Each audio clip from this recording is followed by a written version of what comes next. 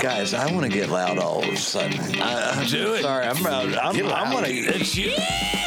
I knew it was coming. I'm sorry, guys. Can't I hold 'em need back. to do that. It is. You feel like Poseidon chucking that bugger down in the water. Chucking that bugger. Did you butt out that deer? I did not butt out that deer, but the next one I get, Okay. it's getting its butt out. Is that little Stevie out here in the back? Drobop. Bow drop, I'm sorry. Drobop. Hello. Stay tuned. I'll be back after my seizure. Every little chipmunk that was running around, everything's dead quiet, and I went like that. Just happened. I saw what is in essence a nature-gasm. Hey guys, we are back sitting around the Sonic Campfire. This is the Rutten River Pursuit podcast. What a show we got in store for you guys tonight. There's the Sonic Campfire. I heard Flames it fire up. again. Did that. That is good stuff. It's like the Hunger Games. Hey, I'm Ryan. Who we got around the table? It's Uncle Buck. This is Dave. I'm Steve. I'm Will. And we brought another guest in for this very, very special show. Oh, yeah. Dr. Ryan Motter's back.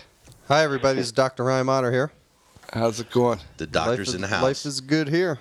So, Dr. Ryan Motter's here because he has 1 degree of separation from our ultimate guest. The ultimate guest. The Barbarian Boetsch is also in attendance. The Barbarian Boetsch. What's up? How you doing, Tim? I'm doing well. Thanks for having me on. Of course. Pleasure is all ours, Tim. Yeah. So, if you guys don't know, Tim the Barbarian Boetsch is a perennial career man in the UFC middleweight division. And how many years are we working on there, Tim? I just had my 10-year UFC anniversary. That's last incredible. month. It almost doesn't even sound right? Yeah, right? Like a career in the UFC. It's incredible. That's why I wanted to bring it up. It's just, who does 10 years? And you're lucky to have 10 fights. You're lucky to have 4 fights. 10 years. Yep. Yeah, I'm definitely feeling it. We've got a little bit of a rainstorm going on here, and I knew it was coming 2 days ago. Yeah, I can imagine. I was telling Tim I was in Detroit the past weekend, and there's a bunch of fans out there. And they're like, yeah, he's an absolute legend. I was like, oh, yeah, I guess we're using that word now. Wow. That's true. been around that long, Yeah. That's almost like 2 The lives. glory days. There.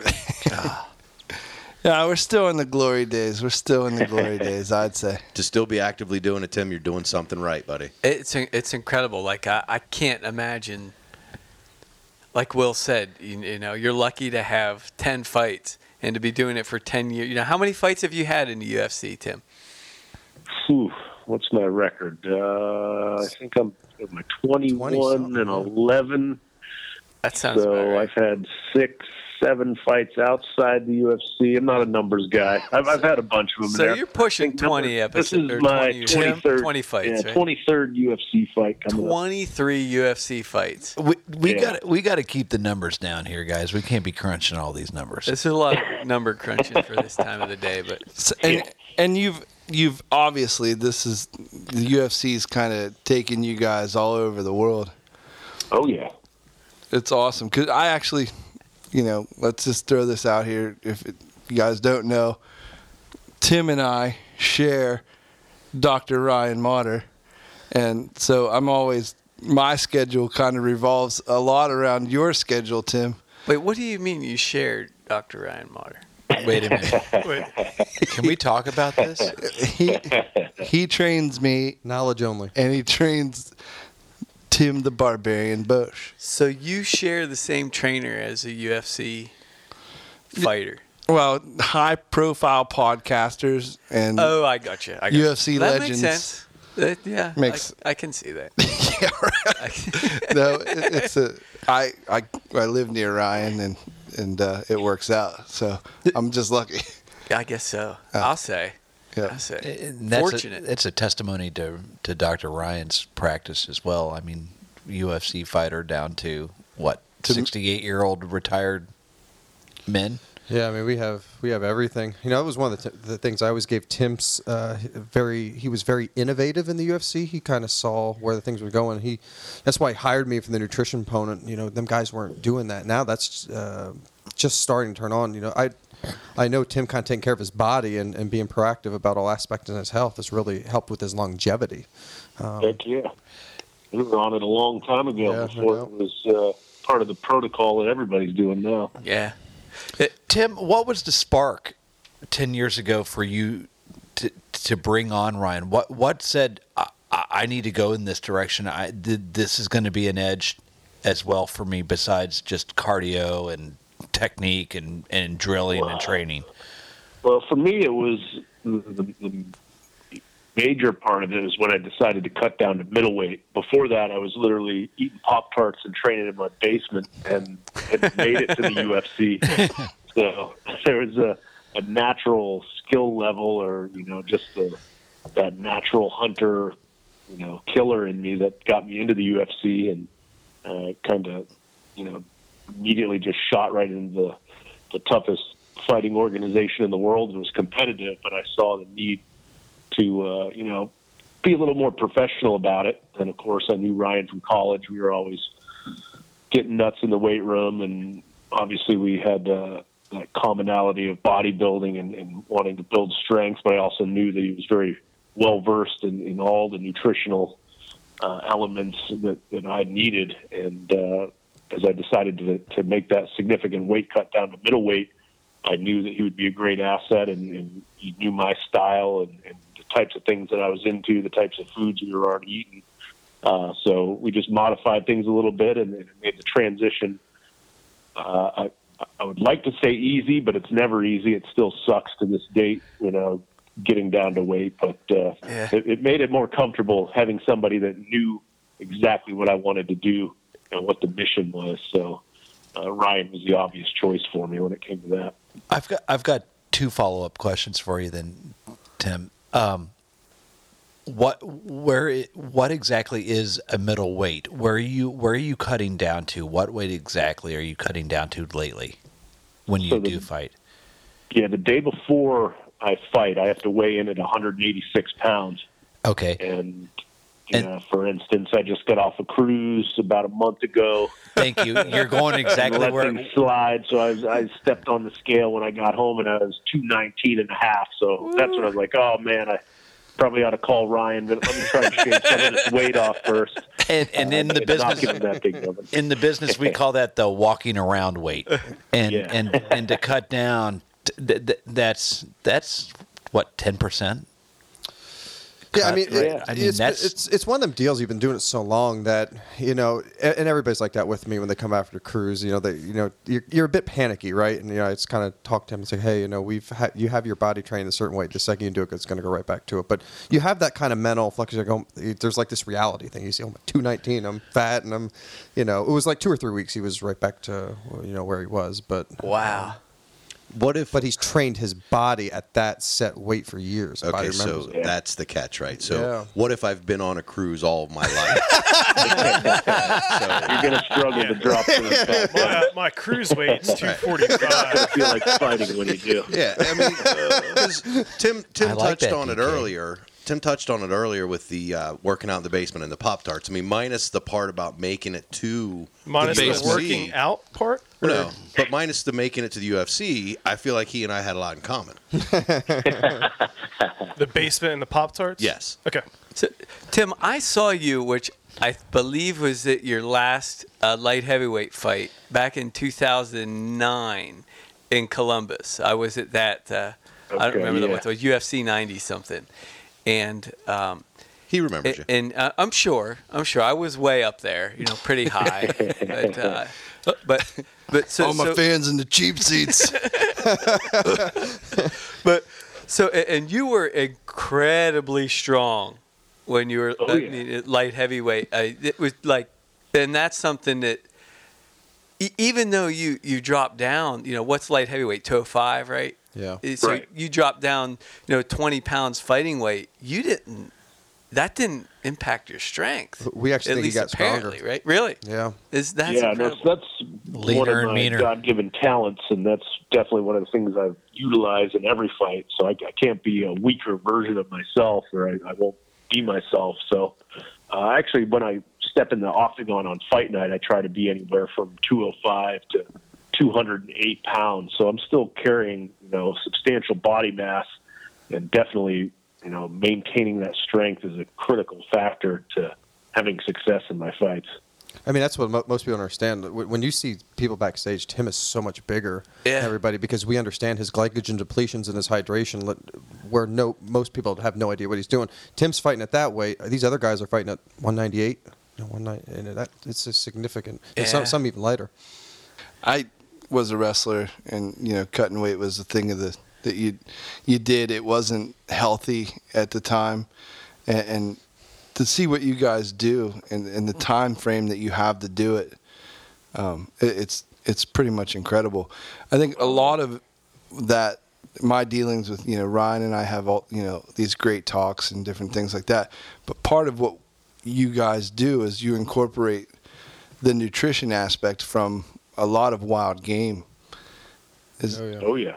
That's been what I was raised on. So I had a couple dietitians approach me when they heard I was going to drop down, and they put me on these like aerobics instructor diets of various forms of lettuce and sprouts.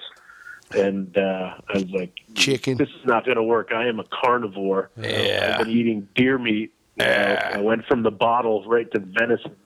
I think there was even mashed venison in my bottle as a baby. So that's what we I've got a case of deer burger everywhere I go during training camp. So it's part of the regiment. And what most people don't understand about Tim too is like, he's so intelligent and incredibly strategic with that. It's not just everybody thinks, okay, Barbarian, he's eating Pop-Tarts. Like, he is, Tim has studied every single aspect of fighting.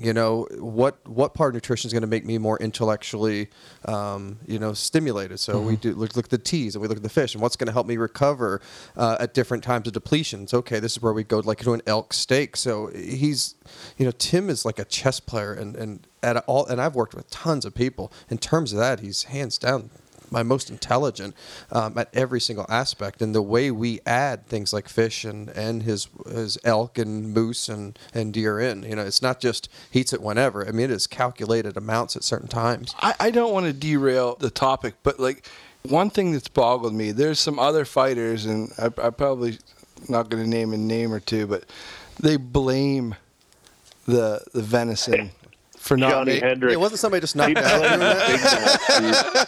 The venison hung up in my digestive tract, and I couldn't make weight. He can't make weight any fight. He missed weight with our fight, so I had to kick his head off.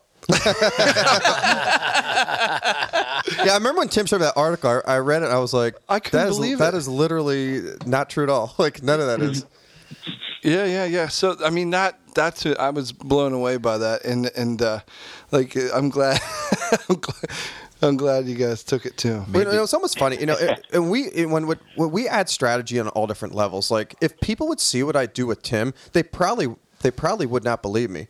Like, Tim was sick, so I was actually in Detroit. I go, here, look what Tim texted me and said, I ate a whole pizza and 3 sodas and I lost weight. I was like, yeah, that's what I wanted you to do. So it's not, everything is like, is it like lettuce, chicken? No, that's only at certain times when there's different sicknesses or depletions. We add like these mass amounts of carbs, and you have to have a degree of being a human being. So, Tim does a really great job with that. Mm-hmm. Well, I like your aspect on cutting weight, because you can do it in a very dangerous way where it's pretty much all water weight. Oh yeah. Yep. And if you need to apply the true nutrition, so you can actually fight after weigh-in. Yeah. You can. There's a lot of science. Yeah. If you just drop water weight, you're going to be dehydrated for that fight. Your electrolytes are going to be all messed up, and you're not going to have the energy or the strength. Yeah. And that shows in your fights, that, you still have the energy, you still have the strength, crazy amounts of strength to fight on fight night. Yeah, and Tim definitely has learned the stuff on his own, and he'll tell you here with how he depletes his water and stuff. But there's been some things along the way that has helped us. Like they stopped the IV bans, and where most people didn't know how to do that, but we've been doing it with food forever. We do it very strategically with our nutrition, and the same with the steroid stuff. That started going out, and people start popping for, and now Tim's way stronger than these guys. So there's along the line, Tim took that chance and really helped out. But you want to tell him, Tim, kind of what you do from a weight cutting perspective that works for you. He doesn't use saunas. Yeah, I do all mine just in the hot bathtub soaks. That's the last day of it. I mean, there's some dietary things we do the final week, and the last 2 weeks we do some sodium loading and water loading. So there's a whole process there that I learned, over the course of the past 5 or 6 fights. I actually have to stretch out to 15 days total for that salt and water load, just so my body becomes used to flushing itself out. And then right at the end, when you cut the fluid levels, so you're not having that intake, the body continues to flush. Naturally, you're going to flush out a lot of fluid. And then just with our carbohydrate intake right at the end, every glycogen molecule holds on to water. So when you suck those out of the muscles, you're also taking water with it. So I am very depleted, and it's not, the most healthy thing to do to yourself repeatedly. But it is a part of the sport. I do it as safely as possible. And I've done it many times. And when I was first doing it, I was monitoring all my levels, my body temperature, my heart rate. I can tell when my blood is becoming, viscous and getting into that danger zone. So there's a lot of things that, people need to be aware of, and I definitely wouldn't recommend it to anybody that isn't a professional. But there's a lot of methods to getting that water off, and then there's even more to putting it back on correctly. You have to make sure you rehydrate your blood and then rehydrate the muscles, and don't try to feed yourself too soon because it'll screw up the whole process. And then, so you've got all that to take into account, and then every body individually is different in its timing and its processing and the types of food that it wants to put back in there. So, and that's what. How about Tim? I mean, we've had so many times where we had to be dynamic to each situation. I mean, we're always evolving the process, and sometimes there's different responses that we have to be reactionary to. So you want to have a scientific base, but you have to be reactionary upon that. Like sometimes in Japan, when we were just scouring the landscape to find distilled water, and we couldn't find it. They had no idea what it was. You got to be a problem solver, right? And it actually turned out for the better. Yeah, we learn more from that. You know, so you got to keep your head calm, cool heads. Always. When we were down in New Orleans, I mean, that was one of the first things I was keeping up with Ryan. We went down, used it as a little bit of a vacation, and got to see Tim fight. And Ryan, first thing he's going to the store, he's getting fresh fruits and fresh everything, and just to get you settled. Yeah, and it's all very important to have as much familiar stuff as you can. You know what works, and then if you can't find exactly what you're looking for, like when Ryan's there and he can run, you can find something very similar, or he'll understand the macronutrients in each thing that'll represent what we need. So it's all good. We've definitely got a winning formula. The bath technique, I'm going to go back to that. It's a great approach to helping a body keeping itself at a metabolism where it's going to burn fat, burn weight off, but not dehydrate and suck you down. Am I correct in that? So the reason we use that method is because obviously you can adjust. You have control over the temperature of the water, and there's a very scientific method that we use. It's as hot as you can comfortably get in there without burning your nuts, and that's kind of how we know that temperature is going to cook the water out of you. But the thinking is, I am not burning energy. So a lot of people will go and smash pads. They'll get in the sauna. They'll work out. They'll put physical strain on their muscles and their central nervous system, where I'm just laying in a tub while it's suffering and it's torturous because it's so hot. I'm not physically exerting my muscles, so there's no fatigue being put on my body. So as soon as I put all those fluids back in, I'm ready to go. And if I do it correctly, I won't have that lactic acid build up and have to deal with that lactic acid flush that other people have done. Say if they put on a sauna suit and gone for a 10-mile run, their legs are going to be shot. Yeah. Gotcha. So that's the methodology and that temperature control, and you're completely submerged underwater. So sweating is completely inefficient because that's what sweating does. It's, cools your body through evaporation. If you're already completely submerged, there's no evaporation. So your body has to pump out, it's going to give up whatever water it can. I'm gonna make you turn 180 degrees now. All right. And I want to know now, how do you prepare yourself to do one of these elk hunts that I hear about? Do they really want to know that, Tim? Well, I love wrestling, and I can talk wrestling all night, but we are an outdoor podcast. Well, I think we're going to have to change it up, though, because it's almost sounding like we're going to have to wait to release this episode until after Tim retires, because he might not want all this stuff out. Well, actually, I had... you got to tell them they followed me around and filmed this. I think it's on YouTube somewhere to this day. Yeah. It's on YouTube. I think you got to tell them the first time we shot your elk, Tim. That was one of the best hunts I was ever on. Oh, no, that was epic. Yeah. I was just thinking about that yesterday, how you made that offhanded 500-yard shot and folded them up off the road there. That was incredible. And then we went into our tequila binge, and then we really did. So we went out to Tim's buddy, Mike Bishop, who we go hunting with, and he's like, "Oh, this is a good place to go elk hunting." I'm like, I'm real skeptical, right? Like, okay. So we're like road hunting. I'm in shorts, and like, there's an elk out there. I was like, what are you talking about? And Tim has I think he's got a spotting scope. He was like, well, I've never seen an elk before, but I'm guessing that's a nice one. I was like, all right. Nice. So, and I have this. Was it a spyglass? Was it like I had a 338 Lapua with a 220 grain bullet, and I was like, all right. It's like, I aimed like 12 inches. I went, boom. Tim goes, you just dropped that. I go, shut up. And he's like, no, you did. I'm like, I shot right in the heart. Yeah. And so, like, we kill this thing, and so, like, we're so excited, and we just drink, and we really did. And we just drink tequila, and I hate tequila. So we wake up, and we drink it faster. Yeah. When you hate so I'm just, I got my fingers on my nose. Well, it tastes pretty good after like 6 or 8. So the next day we wake up at like 10, and Tim's like, let's go to the top of the mountain. But we were so excited, we did not train. I would both say we were probably maybe even a little out of shape. I mean, even us out of shape, we can still go. But I mean, it was disgusting. We just smelled like vodka or tequila going up, and tequila. Tim, sweating out. It actually worked out. It was a pretty good cover scent because we got to the top of the mountain and peered down over the other side. There was my bull, so it's beautiful. Ryan and I went back to back. He killed his the first day. I smoked mine the second day, and it was a hunt that I don't think we've had one like that since. And I don't think we tried to recreate it, but maybe that bull was just vapor drunk off of tequila sweat.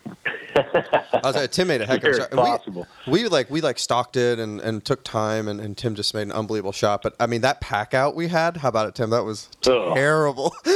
It took us days. That never gets easy up there because like my knees hurt just thinking about it. I mean, its rack was huge. This thing he shot, and like we're bouncing off trees and like. So you each had to carry out what you carried in, less than what you ate or whatever, and plus an elk apiece. Oh yeah.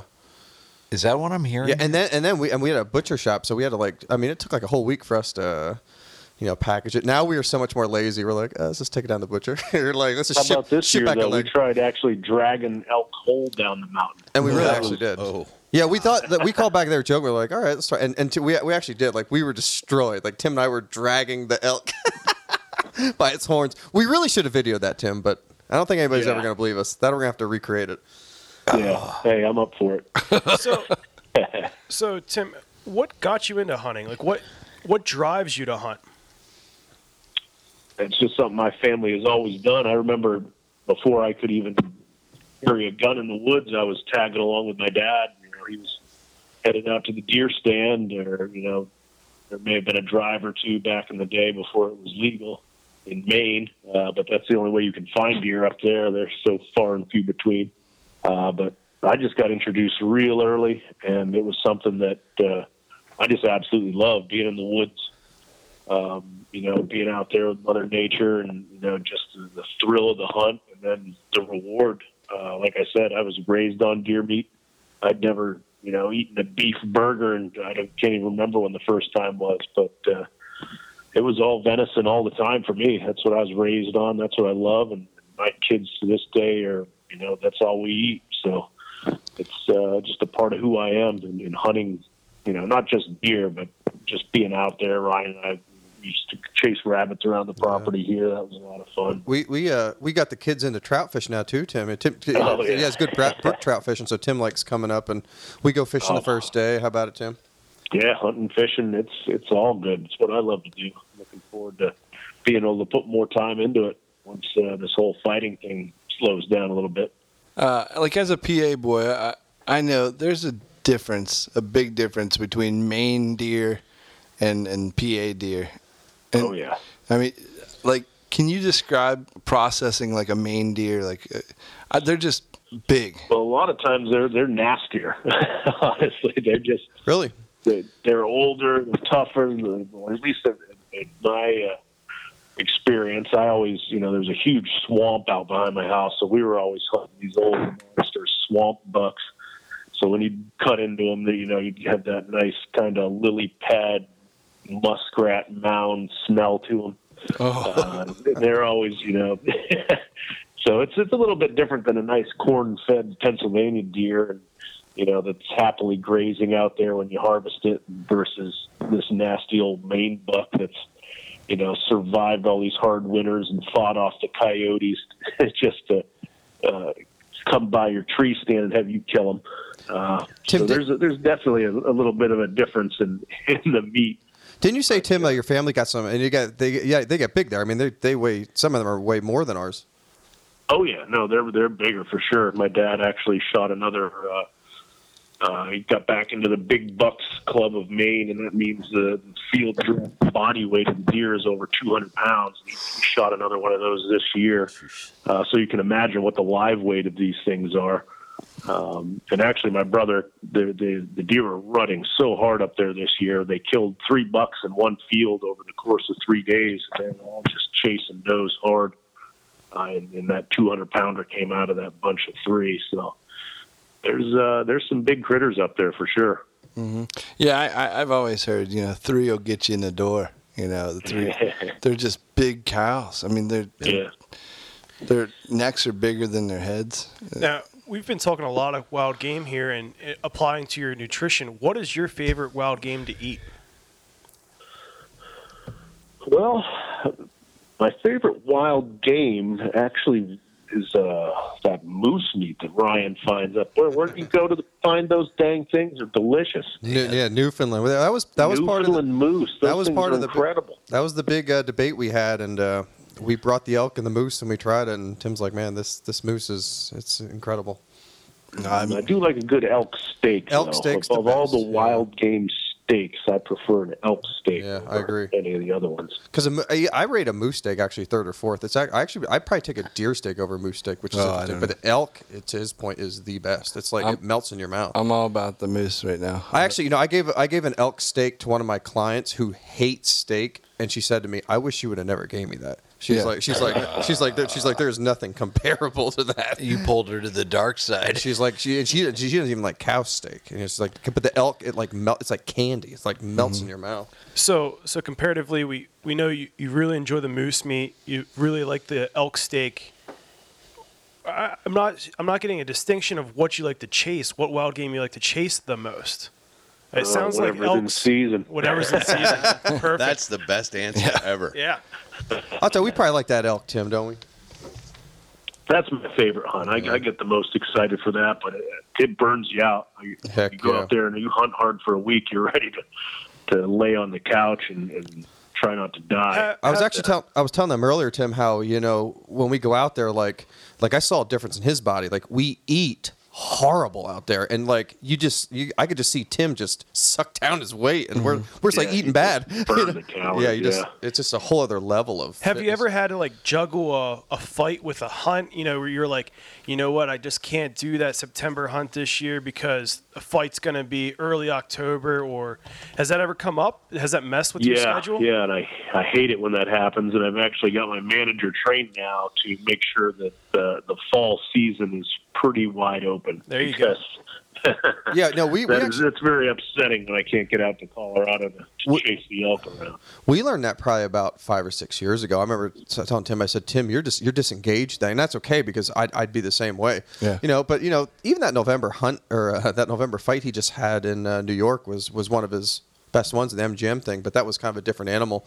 You can just tell in February, March, he's ready to go, but he likes the holidays and he likes to hunt. And I told him, I was like, man, just plan everything around that. Like you're just disengaged then, Well, unfortunately, that's when you grocery shop.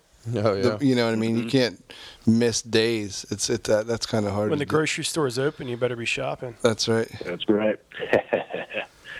But you can just tell. I mean, I can tell that time of year, Tim, it's one of the few times he will relax. He does enjoys hunting, and I learned that early. I was like, hey, don't worry about anything else. I don't care what you eat. We have eggnog, and that's part of our diet. It's part of our nutrition program. Yeah. That he totally relaxes and recovers. I need that mental break. Yeah. I don't know if this is something you want to talk about. We didn't talk previously. I follow Tim on Instagram and Facebook. He has some extra hobbies in there that I never know if it's going to be the next evolution of Tim Boetsch and his competitive side. Like I see the 3-gun and I see the grilling, and I can just, gold finding. Yeah, I've got a pile of hobbies, but definitely I've got a barbecue bug right now, and I think that's from training down in North Carolina. Yeah. Definitely cranking up the smoker a lot more, but also doing a lot of game in there too. So, just getting some new techniques and doing some things there, and that's going to be a part of the lifestyle for sure. But 3-gun, that's natural. That's just shooting. That's practice for hunting season there. So I try to incorporate as much as I can and keep things interesting too. It's all good. It all relates to what I'm doing, the shooting and everything. The tactical shooting helps keep my mind sharp and keeps me in that combative mindset. And then I can use the cooking to keep my meal prep going and stuff like that. Oh, yeah. Hey, on that shooting side, when I was perusing your Instagram, you have a 338 bolt action, but it kind of looks like a Scar. It's a very interesting gun. I'm not sure. Like, yeah, it is. Like, what is that? Took Tim's hearing. That's my elk hunting gun there. That's a 338 Lapua mag, and the company is now Desert Tech that makes it, but it was Desert Tactical Arms when they first started, and it's a bullpup design, so it's a little bit shorter rifle, but it'll reach out there and touch them. So that's what I like to carry out there. Nice heavy round, shoot straight, and hits them hard. And that bullpup design just looks so cool. Yeah. I gotta get it. That sucker's heavy though, man. Is it really? Oh yeah. But I can only imagine though it's carrying the weight pretty comfortably when you shoulder that. A lot of that weight's back toward into your shoulder. And it's like the reverse limb crossbows. Yep. You were talking about crossbows earlier. If you get those with the quiver out front, a lot of times crossbows are real front heavy. The reverse limb ones, a lot of that weight's in the back where the receiver would be on a firearm. I could see that would shoulder nice. You want some weight when you have that much kick from a 338. Mm-hmm. It handles the recoil nice. It's got a nice muzzle brake on it. It's real manageable to shoot. But like Ryan said, you want a heavier plug. That thing will smoke your eardrums. Yeah, I see him shoot a mule deer and he didn't have it in at home. I think I was deaf and I was inside. I couldn't hear anything. No, I mean we had some amazing times out there. That thing shoots though. That he uses. Oh yeah, 1,200 yards. So I mean, those things are. Do any of them trip your trigger, so to speak? Competitive side, like a fight, or is it? Are these just really cool hobbies? Well, I mean, the hunting gets me excited, and the most excited I've been hunting lately is my oldest son, just started getting involved, and he was able to harvest his first deer last year, and having him do that, he did it with a crossbow, having the deer come in nice and close, and that whole experience of being close proximity to the animal, then having him put a nice clean shot on it and watching it run and expire, within a matter of 30 yards from where he took the shot. Nice. To be able to do that, and I actually got it on film. That's what life is all about for me right there. Wow. I've been blessed that I have these experiences as a professional athlete, but at the same time, I remember my dad taking me hunting, and now that I can share that with my kids, and that's what's important to me. That's what gets me excited, being able to share those moments with family. Of course, the fighting's fun.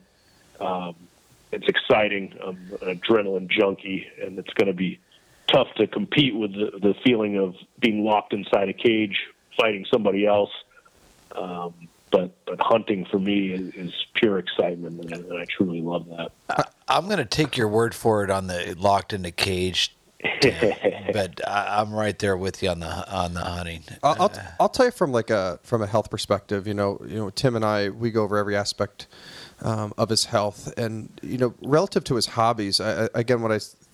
What makes Tim so innovative is, one of the things he said, it's not that he's getting sick of fighting. It's just he needs to challenge his brain in a lot of different ways. It's not necessarily that, okay, the shooting helps with his fighting. It does, but it also gives him a different aspect, a different tangent in the brain to think of something else other than that, rather than the repetitive motion. I mean, intellects and people like Tim, they have to be challenged in different ways. Tim, is it a question of slowing your mind down and focusing during that fight and hanging on to a breath, or is it am I reading way too much into that?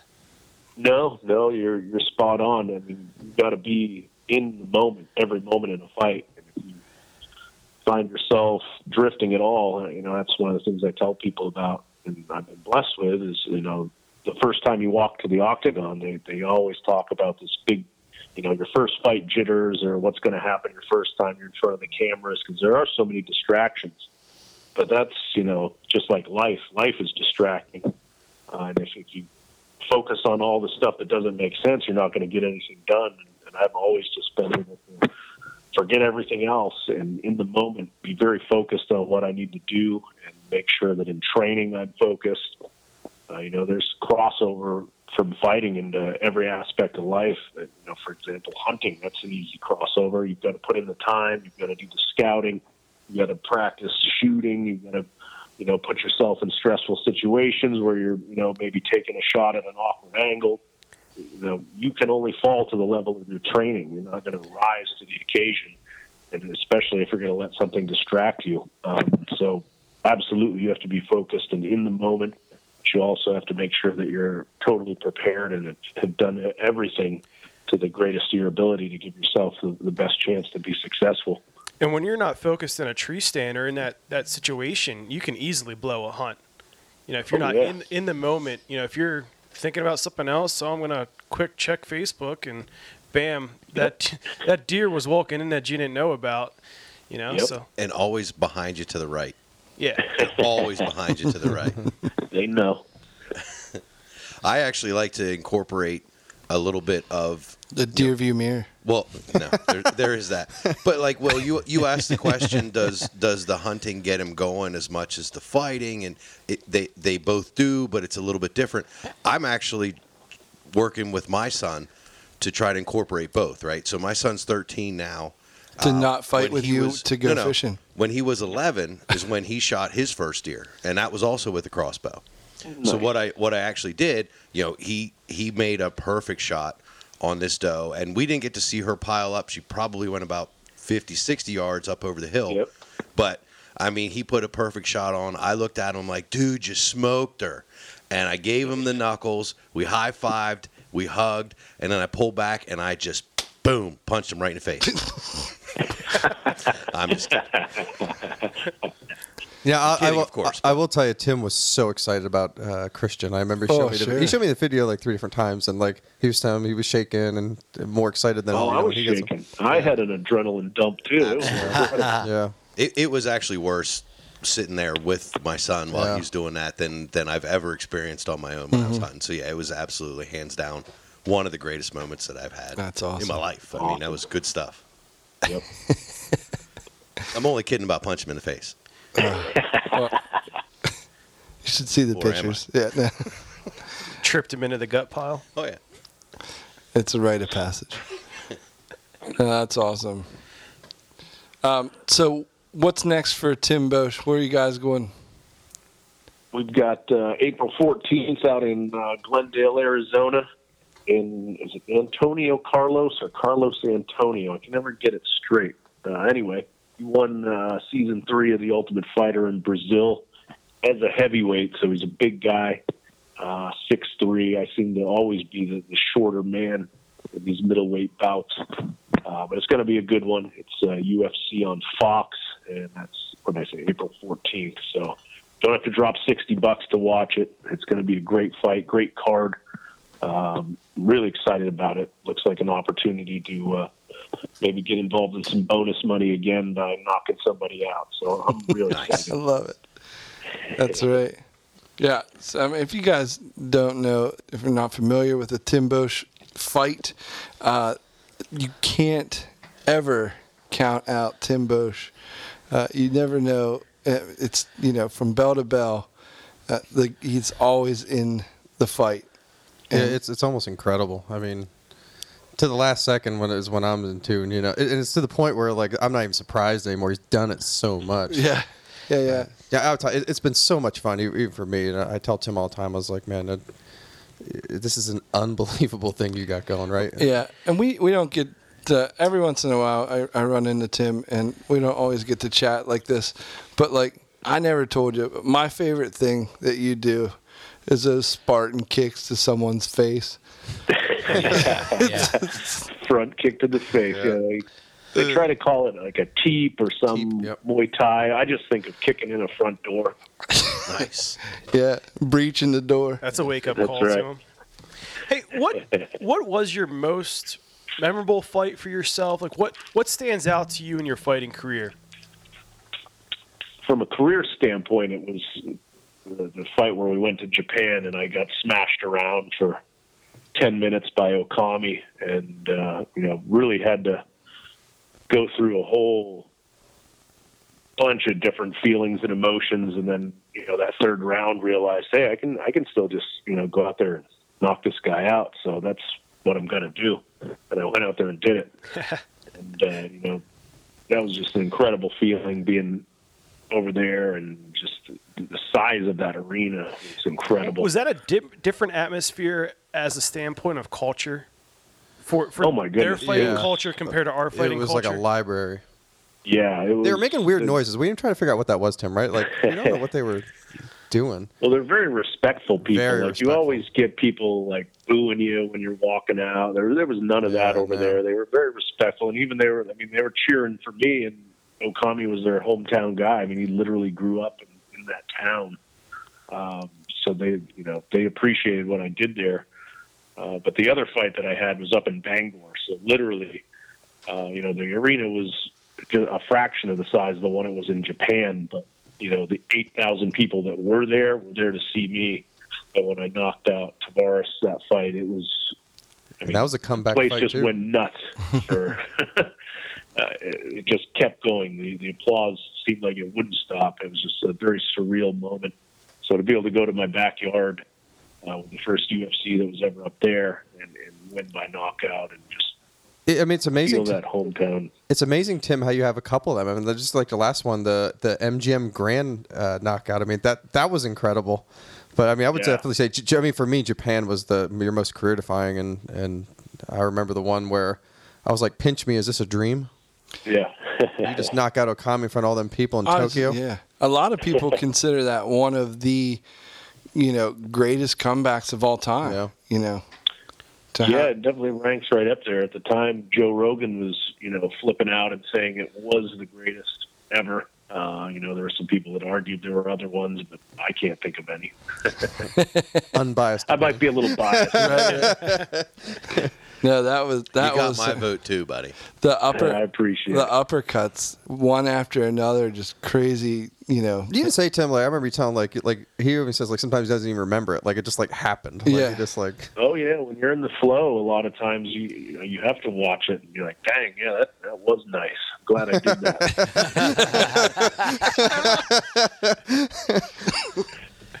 I think the funny part about Tim too is after something like that's over, about 20 minutes later, he's like, "Hey Ryan, how you doing?" He's just like he's normal so, dude. and that's what all the fans that I've ever talked to with Tim, everyone has said that to me. They're like, "He's just like a regular guy," and I was like, "Well, it's because he is." Pretty much. Yeah. But I mean, he is just dialed in on I that get day to of punch fight. people in the face for money, but That's what I love about fighters, though. Yeah. They have that ability to, okay, the guy that I'm going up against, I know him, and we've joked around before. You step onto that mat, into that octagon, whatever the arena may be. It's on. It's business. Exactly. And then, boom, the bell rings. About 20 minutes afterwards, you snap out of that REM sleep or whatever you want to call it. And it's so healthy too. Like I think a lot of people sometimes have that characteristic about them and don't ever get to address it. And you can see, Tim and I talk about that when there's an extended period of time that he doesn't address that aspect to him. Like it gets to you. I mean, I'm the same way. There's almost that bit of alpha, that he has that he has to address, or sometimes it transfers over, it comes out in different aspects. I work in an office environment. I want to punch people in the face on a very regular basis. Yeah, the difference is instead of getting paid, I would get fired for it. Yeah. So, like I said, I gotta keep my mortgage payment coming. But I tell people with Tim, like, everybody's like, "Oh, is he like a walk around like tough guy?" I was like, you would never know he's a fighter. You would never know Tim's a fighter. He's like the nicest, calmest guy you will ever meet in your life. Yeah. He's soft spoken, like he'll do anything for you, but like it's that day of fighting. That Tim is a fighter. they're in the zone. Yep, that's what he does. You probably see this a lot. There are guys that don't turn it off, very well, and oh yeah, they hold on to grudges, and I mean, I don't know how much is kind of trying to get ratings or whatever, but some people some guys will just, and girls, they're constantly in turmoil with other fighters. I just don't. Yeah, I mean, there's I don't really more see of that that now, just because that's how they sell fights, and that seems to be the way things are going.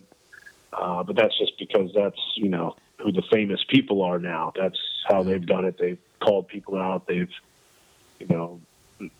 through boasting and running their mouths have brought attention to themselves. But when I started fighting, I think of course, I'm the old guy now, but I remember when I considered the true superstars of the sports, the Chuck Liddell. So, there's nobody that can compare to him. People talk about McGregor being the biggest of all time. Come on, he's no Liddell. So that guy was just a badass. Everybody would buy a pay-per-view just because they knew that he was throwing heavy leather and knocking somebody out, and that's what you were paying for. You weren't paying for some mouth to go out there and be cocky and talk smack, but it's things change and it'll swing back the other way. It's fighting. That's the beautiful thing about fighting is it's a true sport. There's a lot of honesty involved. You've got to be able to fight and get in there and perform at the end of the day. So whether you talk your way into a fight or not, you better be able to perform once you get in there. Yeah, there's something to be said for quiet confidence. One thing, I mean, scary. You do have a calm persona. You're in the moment. You're very focused. But where did the Barbarian nickname come from? Well, I was a huge Arnold Schwarzenegger fan. Growing up watching all the movies, right? And then obviously Conan the Barbarian was just seemed to make sense. I'm not. When I first started, especially, I was not a very technical fighter.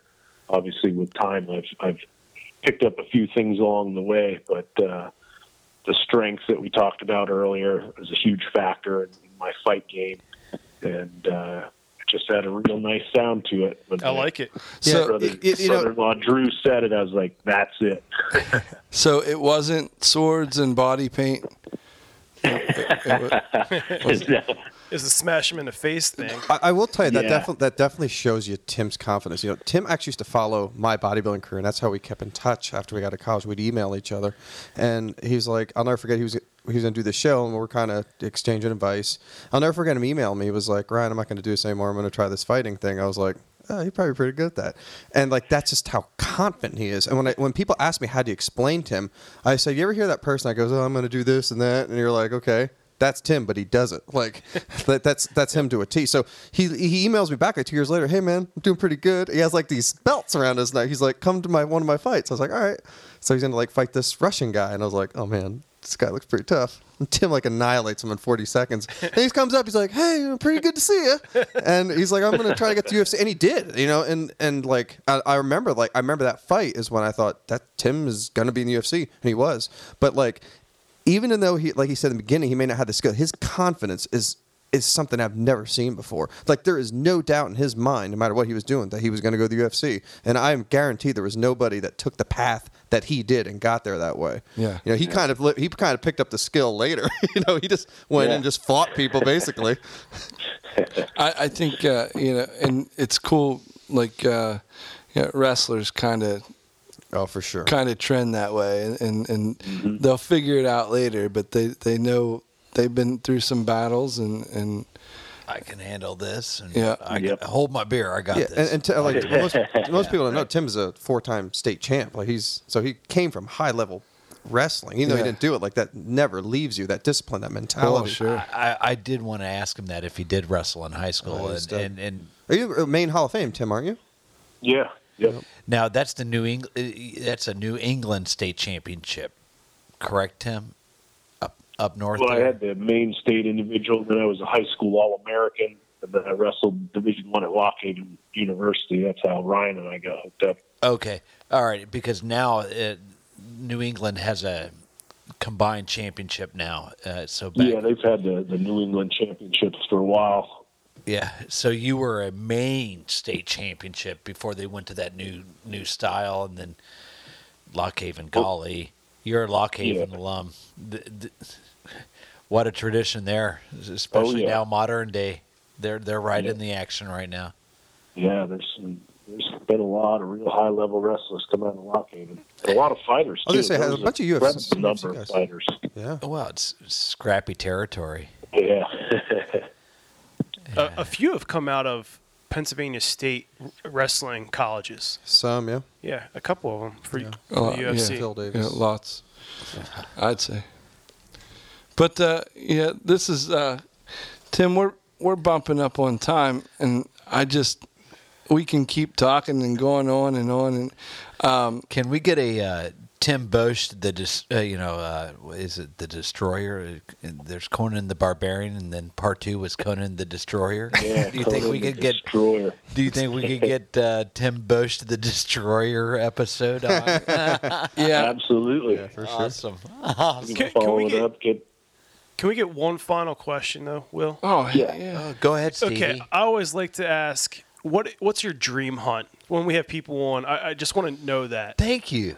Sorry, did I steal that from you, bud? No. I totally forgot about the bucket list hunt. The catfish likes. Yeah, thank you. The dream hunt. Well, I've got a few more I want to check off, but the one that I really want is to get one of these huge Yukon moose with like the 70 inches of rack or whatever, maybe even more. Just one of those monsters from up there. Yeah, man. And then maybe stumble onto a grizzly as well. Those would be great. Insane. Now, for a guy like you, what are you going to do? Jump out of a tree with like a plastic bag for that grizzly? Yeah. Tim? A bag full of rocks. He's going to get just parachuted into Kodiak Island, and they'll come pick him up once he clears the bears off the island. That is one of the things Tim and I have been hunting, a bear. Like, we actually got into bear hunting, and we really enjoy it. We didn't get one yet, but we will. Absolutely. But you guys aren't doing it like normal. Like, you guys are tracking. Oh, yeah, we can go in there. How about it, Tim? Loincloths. No, putting full Aboriginal gear, recurve bows. Yeah, but I mean, you guys are pounding pavement basically. Yeah. I mean, you're not. There's definitely a sense of athleticism to hunting that most people understand. I know when Tim and I go to Colorado, like I was saying earlier, not all people can cut it out there. So there is a level you can push. It'll break you. Yeah, either you can do it or you can't. And we talk about it too. It's like all five senses. You're not. Oh yeah. You're trying to rely. I think that's what like depletes you so much. It's like your eyes, your brain, like obviously your the physical back. component. Yeah. Like every like Tim and I have gotten to a point where like you're just putting one foot in front of the other and you do not want to do it. You know, it's just like you just gotta get up there. Yeah. Get up there, get them, bring them back. Bring them down. Well, and what you guys are doing is at a whole nother level, but there's something to be said just for sitting in a tree stand for a sun up to sundown I can't do that. Like, that's what I can't do. I do it all the time. Tim can. My wife will give me a bunch of crap at the end of the day. She's like, how can you be tired? You're just sitting all day. And it's like, but I had all of my senses on high alert nonstop. Like, I might have been sitting down, but I was never at ease for an entire moment. Yeah, a lot of people don't understand like nutrient usage and like disbursement. Like that is one thing I think I noticed in hunting season at the end. Like my eyes are so much more efficient because I'm using them. But in the summer, like I can tell I don't use it to that degree. Well, our eyes and our ears get real lazy, and then out in the woods we tune them back in and to where they should be like the predators we are. Heck yeah. Yeah, absolutely. All right, so Ryan, thank you so much for coming in. Thank you, and guys. Tim, we found out what's coming up next for you, but just so people know how to get a hold of you and follow what's going on in your life. Honestly, my personal favorite is your Instagram. But where can people follow you and get an idea of what's going on with you? I would say get over to Instagram and check me out there, Tim Boetsch. I forget how to do the / this, that. Go to Instagram, plug my name in. You'll find me. Come over there. I don't have a lot of followers on there. I don't really do the Twitter thing a whole lot. I think that's fallen off a bit. But yeah, check me out on Instagram. And give me a follow. Perfect. Guys, where can they find us? Well, check us out at rutandriverpursuits.com. We're at Google Play, iTunes, Stitcher, Castbox. How about that? Rut and River Pursuits on Instagram and Facebook. R2 Pursuits at Twitter. Check us out individually, R2 Buck.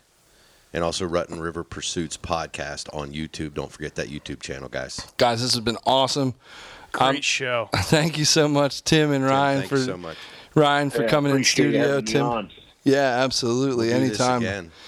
Lay a couple more down this fall, and we'll get you guys back on. It's going to be a good time. Absolutely. Are you talking about fights, or are you talking about animals? All of them. He said whatever's all of on Put them all down. Tim fights animals in the woods and in the octagon. There we go. And we're looking lays them forward all to the down. Destroyer episode. perfect. Yeah. Awesome. Thank you. Thanks, Tim. See you, Timothy. Good night, man. Love you all. But he's trained his body at that set weight for years. Okay, so that's the catch, right? So Yeah. what if I've been on a cruise all of my life? So you're gonna struggle to drop through. My cruise weight's 245. I feel like fighting when you do. Yeah, I mean, He even says like sometimes he doesn't even remember it. Like it just like happened. Like, Yeah. it just like Oh yeah, when you're in the flow, a lot of times you have to watch it and be like, dang, yeah, that was nice. Glad I did that.